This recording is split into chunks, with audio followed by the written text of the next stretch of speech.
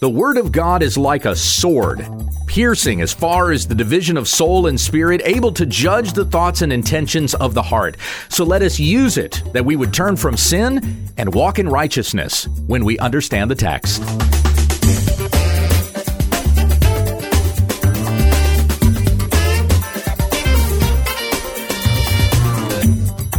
This is When We Understand the Text, a daily study in the Word of Christ, for the sake of the faith of God's elect and their knowledge of the truth, which accords with godliness.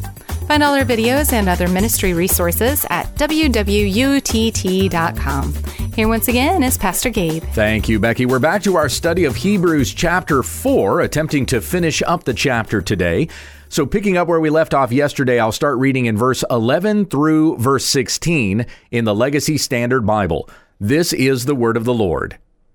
Therefore, let us be diligent to enter that rest, lest anyone fall into the same example of disobedience. For the word of God is a living and active, and sharper than any two-edged sword, and piercing as far as the division of soul and spirit, of both joints and marrow, and able to judge the thoughts and intentions of the heart. And there is no creature hidden from his sight, but all things are uncovered and laid bare to the eyes of him to whom we have an account to give. Therefore, since we have a great high priest who has passed through the heavens, Jesus, the Son of God, let us take hold of our confession. For we do not have a high priest who cannot sympathize with our weaknesses, but one who has been tempted in all things just like we are, yet without sin. Therefore, let us draw near with confidence to the throne of grace, so that we may receive mercy and find grace to help in time of need. Now, there's a few great verses here that are awesome to underline. If you're one of those persons who underlines a bunch of passages in your Bible, you have surely heard verse 12. The word of God is living and active, sharper than any two-edged sword. And then, of course, we have the statement at the very close of this chapter. We do not have a high priest who cannot sympathize with our weaknesses, but one who has been tempted in all things like we are, yet without sin. Some very important verses in the book of Hebrews to underline here. Remember that the argument has been made at the start of chapter 3 that Jesus is the greater Moses. And to give support to that argument, the preacher gives Psalm 95, that was in chapter 3, verses 7 through 11, and then exposits Psalm 95. And this is kind of the conclusion of that exposition. I say kind of because the things that are being talked about here, the main point that's brought out in chapters 3 and 4 is the main point in all of Hebrews. Not to lose the faith, to continue to hold fast to Christ. Do not fall into disobedience and then not be able to enter into his rest, just as those perished in the wilderness. That point is being made throughout Hebrews. So the verse-by-verse exposition, the exposing of the text, that's going to finish up at the conclusion of chapter 4. There's going to be some other Old Testament passages that'll be referenced and then exposited. But the point of Hebrews altogether remains in what has been said here about Psalm 95, that we not lose our grasp on the truth that was proclaimed to us through the gospel, that we not get lazy in these things, that we not fall back into disobedience, but we continue to hold fast to Christ to the very end. So once again, in verse 11, we read, therefore, let us be diligent to enter that rest. That's the rest that we had finished talking about yesterday in verse 10. For the one who has entered into his rest has himself also rested from his works, just as God rested from his. So when we come into Christ, when we are in Christ Jesus, we rest from our works. For we were not able to attain righteousness or salvation or justification by our works anyway. We are justified by faith in Jesus Christ and his finished work on the cross. So let us be diligent to enter that rest, to rest in Christ, to continue to remember his finished work that was proclaimed to us in the gospel, lest anyone fall into the same example of disobedience. And this is calling back to, once again, those Israelites that fell in the desert. As I mentioned to you yesterday, as is said to us in Romans 15:4, these things were written down for our instruction, that through the encouragement of the scriptures, and through endurance, we might have hope. The Apostle Paul said to the Corinthians, 1 Corinthians 10:1, I do not want you to be unaware, brothers, that our fathers were all under the cloud and all passed through the sea, and all were baptized into Moses in the cloud and in the sea, and all ate the same spiritual food, and all drank the same spiritual drink, for they were drinking from a spiritual rock which followed them, and the rock was Christ.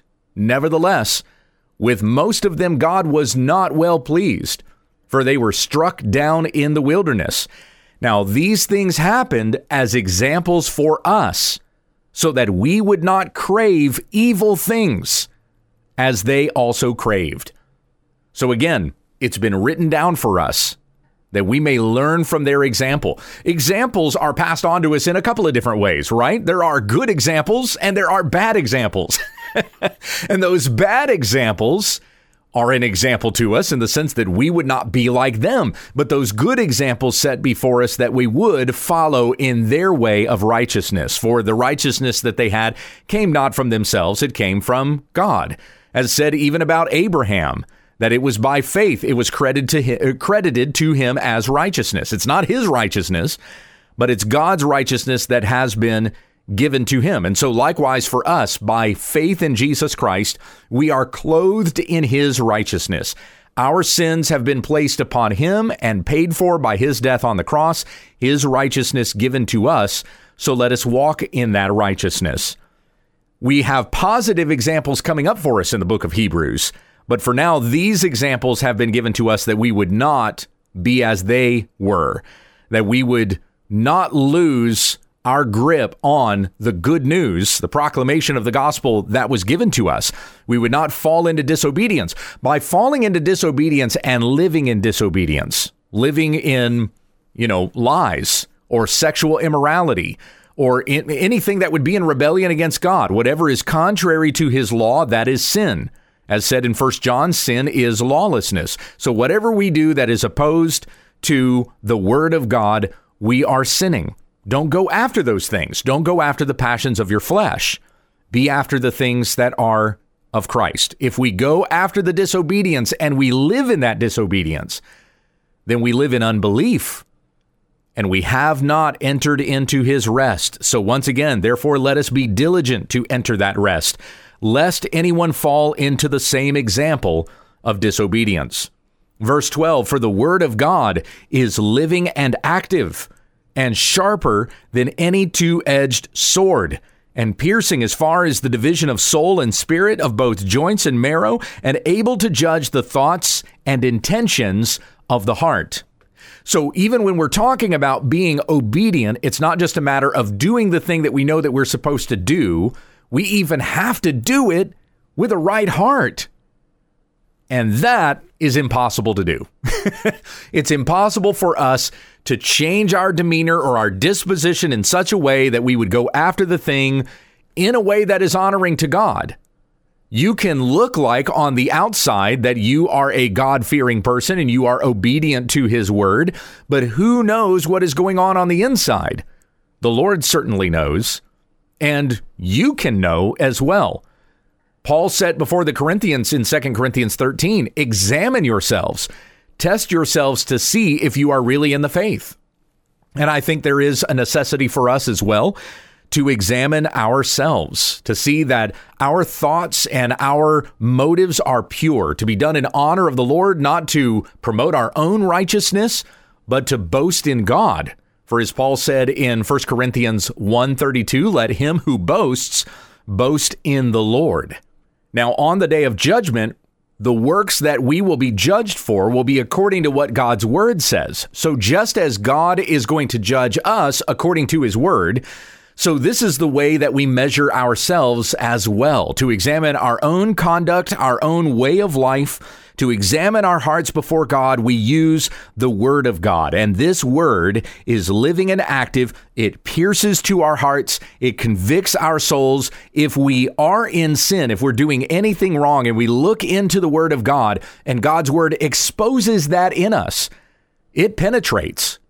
And the Holy Spirit is going to get down to the core of our hearts, right down to our soul. that we would feel convicted over our sin and want to repent of that. And when we turn to Jesus Christ and ask for his forgiveness, and we do that genuinely, it genuinely comes from a genuine heart, not just going through the motions, not just ticking off some sort of religious box, but we genuinely desire Christ. We hate our sin and we love God. That feeling, that desire in us will be real when the Holy Spirit is the one that has so moved our hearts. And this examination, all of this comes by the Word of God. Even our growth in faith comes by the Word of God. For as it said in Romans 10:17, faith comes from hearing, and hearing by the word of Christ. So recognizing our wrong, having the desire to be right, growing in Christ, all of that comes by our examination of the Word of God. James says in James 1 to not just be hearers of the Word, but do what it says. If someone hears the Word and doesn't do what it says, he's like a man who looks at his face in a mirror and then immediately walks away and forgets what he looks like. Now, that sounds absurd. How do you look at yourself in a mirror and then walk away and, I forgot what I look like, and so you go back to looking at yourself in the mirror again? Who forgets what they look like just seconds after they looked at themselves? But that's what it's like for us. If we hear God's word, we know what to do. We know what pleases God. We know what obedience looks like, and yet we walk away and we don't do it. It's as if we've just looked at our face in the mirror and then turned around and forgotten what we look like. God's word for us is a mirror, reflecting back to us the condition of our hearts. When we hear the Spirit of God speaking through these words, we recognize I'm either in line with this or I am living in opposition to it. And so where we recognize that we need to repent, do so. And we have this promise in 1 John 1:9. If we ask forgiveness for our sins, God is faithful and just to forgive us our sins and to cleanse us from all unrighteousness. God's word judges the thoughts and the intentions of the heart. We can do that examination now and let it be done now and work out these evil things from within us before we have to stand before God in judgment. It's by this word God is going to judge everybody in the end. So let us judge ourselves by it now, that we may walk according to these things. In Psalm 66, verses 18 to 20, if I see wickedness in my heart, the Lord will not hear. But certainly God has heard. He has given heed to the voice of my prayer. Blessed be God who has not turned away my prayer, nor his loving kindness from me. And at the end of Psalm 139, search me, O God, and know my heart. Try me and know my anxious thoughts, and see if there be any hurtful way in me, and lead me in the everlasting way. Perhaps one of the ways that you can start off your day, or maybe end your day this way, is by asking the Lord to expose to you any of those ways that you have lived contrary to what he has said in his word. You have behaved today in a way that is contrary to Christ. Ask him to search that out in you so that you would walk in a way that is holy. Do you desire holiness? I don't know about you, but I want holiness so much. I don't want there to be any stain of sin in me at all. So whatever those secret hidden places are where I'm harboring sin or not checking myself, or, maybe I'm not even aware of the problem, I want God to search those things out in me, convict my heart so that I can work those things out and live a life of holiness. That's what the preacher is encouraging of the people here. God's word would penetrate the heart way deep down into the center. There is nothing that you can hide from God, for he knows the thoughts and intentions of the heart. And he will expose those things and cleanse us of those things if we ask for his forgiveness, that we may walk in holiness all our days. Verse 13, there is no creature hidden from his sight, but all things are uncovered and laid bare to the eyes of him to whom we have an account to give. Now, this is kind of a bookend to what we read at the very start of chapter 4. So that's chapter 4, verse 13. Chapter 4, verse 1, therefore let us fear, lest while a promise remains of entering into his rest, any one of you may seem to have fallen short of it. So we should live in fear. Not in fear in such a way that we're constantly worried about God hitting us with a lightning bolt or something like, I'm just afraid of judgment falling down upon me at any moment. This is a cautious fear, that we would be careful to walk in righteousness, not becoming lazy with it, not becoming too self-confident, that we would then lose our grip on the faith and go after the desires of our flesh or the temptations of the world. But we are careful because no creature is hidden from his sight. God knows everything. All things are uncovered and laid bare to the eyes of him to whom we have to give an account. So we go on these last few verses of chapter 4, verses 14 to 16. Therefore, since we have a great high priest who has passed through the heavens, Jesus, the Son of God, let us take hold of our confession. This is a reminder that comes back up again and again, that we would continue to hold fast to our confession of faith. It was in chapter 1. It was in chapter 2. Remember these things that have been spoken to you. Remember who was being talked about when you heard the gospel. It is Jesus Christ who is our Savior. There is no other way. There is no being higher. There is not a plan B in God's plan of salvation. Christ is it. So hold fast to Christ. Take hold of that confession. He is our great high priest. Now, while verse 13 is kind of a bookend to verse 1, verse 14 is a bookend to the start of chapter 3. Like we have a whole section here that's starting to be summed up as we're finishing up chapter 4. So remember, at the start of chapter 3, the argument was made that Jesus is the greater Moses. He is the greater high priest. So since we have a great high priest, he who passes into the Holy of Holies on our behalf and atones for our sin, that's what the high priest did on the Day of Atonement, on Yom Kippur. He atoned for the sins of the people. Christ has done that for us. He has passed through the heavens. Jesus, the Son of God. So let us take hold of our confession. Jesus, as the greatest high priest, has gone into a place that no one could walk into. Now, the high priest, whether it was in the tabernacle or in the temple, that high priest went into a place that none of the other people of Israel, in fact, no one else in the world could go into, the Holy of Holies, only the high priest. And he did that only once a year to atone for the sins of the people. And he walked in there 3 times. First to atone for his own sins, then for the other priests, and then for the rest of the people of Israel, sprinkling the blood of the lamb that was sacrificed on the top of the Ark of the Covenant. So he did that, and only he could do that. And he had to follow very strict rules to even be fitting, to even be worthy of walking into that place where God was, the presence of God right there on the top of the Ark of the Covenant, to sacrifice on behalf of the people. That was just a single place on earth, the place where God dwelled in the Holy of Holies. That high priest could not have ascended into heaven to atone for the sins of the people, but Jesus has done that for us. He ascended into heaven.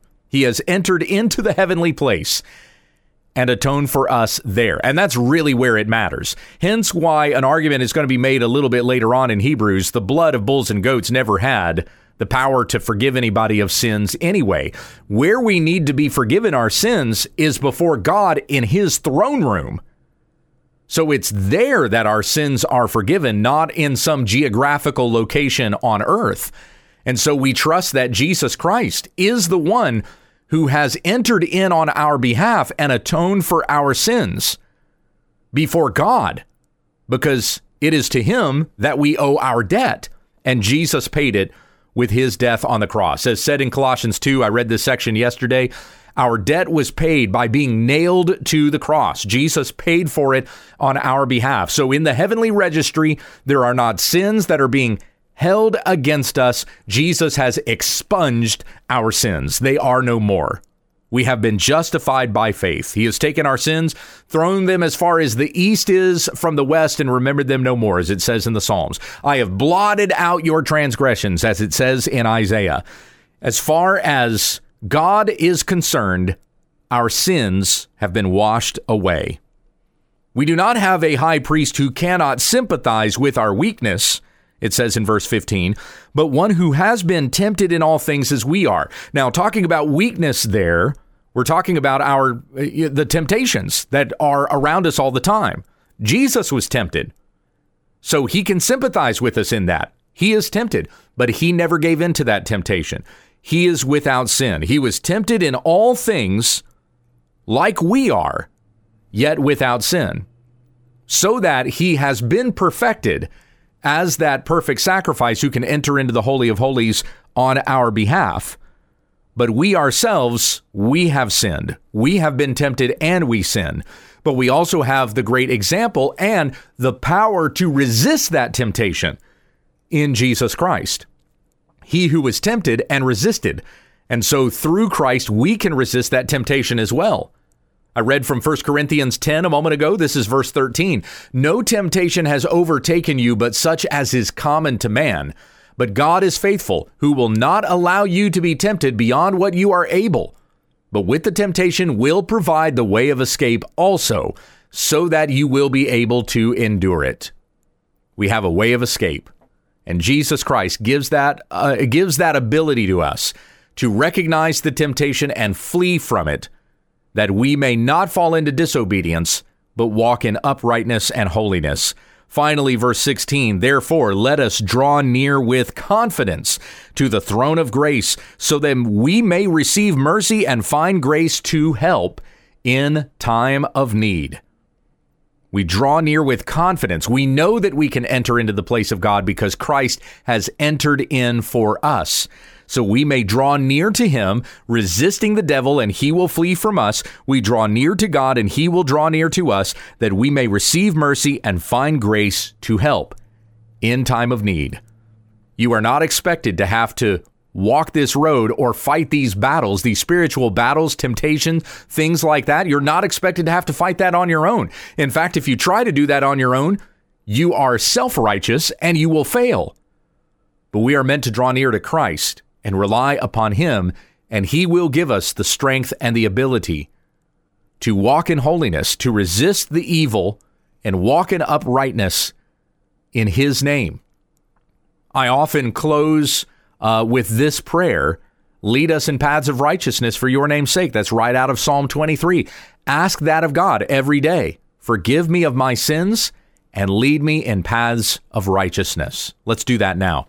Heavenly Father, I thank you for what we've read here, what we have learned, and may we continue to hold fast to our confession of faith, who is Jesus Christ. He who died for us, rose again. He entered into the Holy of Holies for us. It is through him that our sins are forgiven, and we are clothed in his righteousness.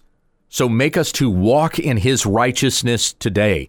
Let us draw near with confidence to the throne of grace, so that we may receive mercy and we find grace to help in time of need. Give us the ability to resist temptation and walk in holiness. Lead us in paths of righteousness for your name's sake. For it is to your great name belongs all the honor and the glory forever. Amen. You've been listening to When We Understand the Text with Pastor Gabe Hughes. Monday, Tuesday, and Wednesday, Gabe will be going through a New Testament study. Then on Thursday, we look at an Old Testament book.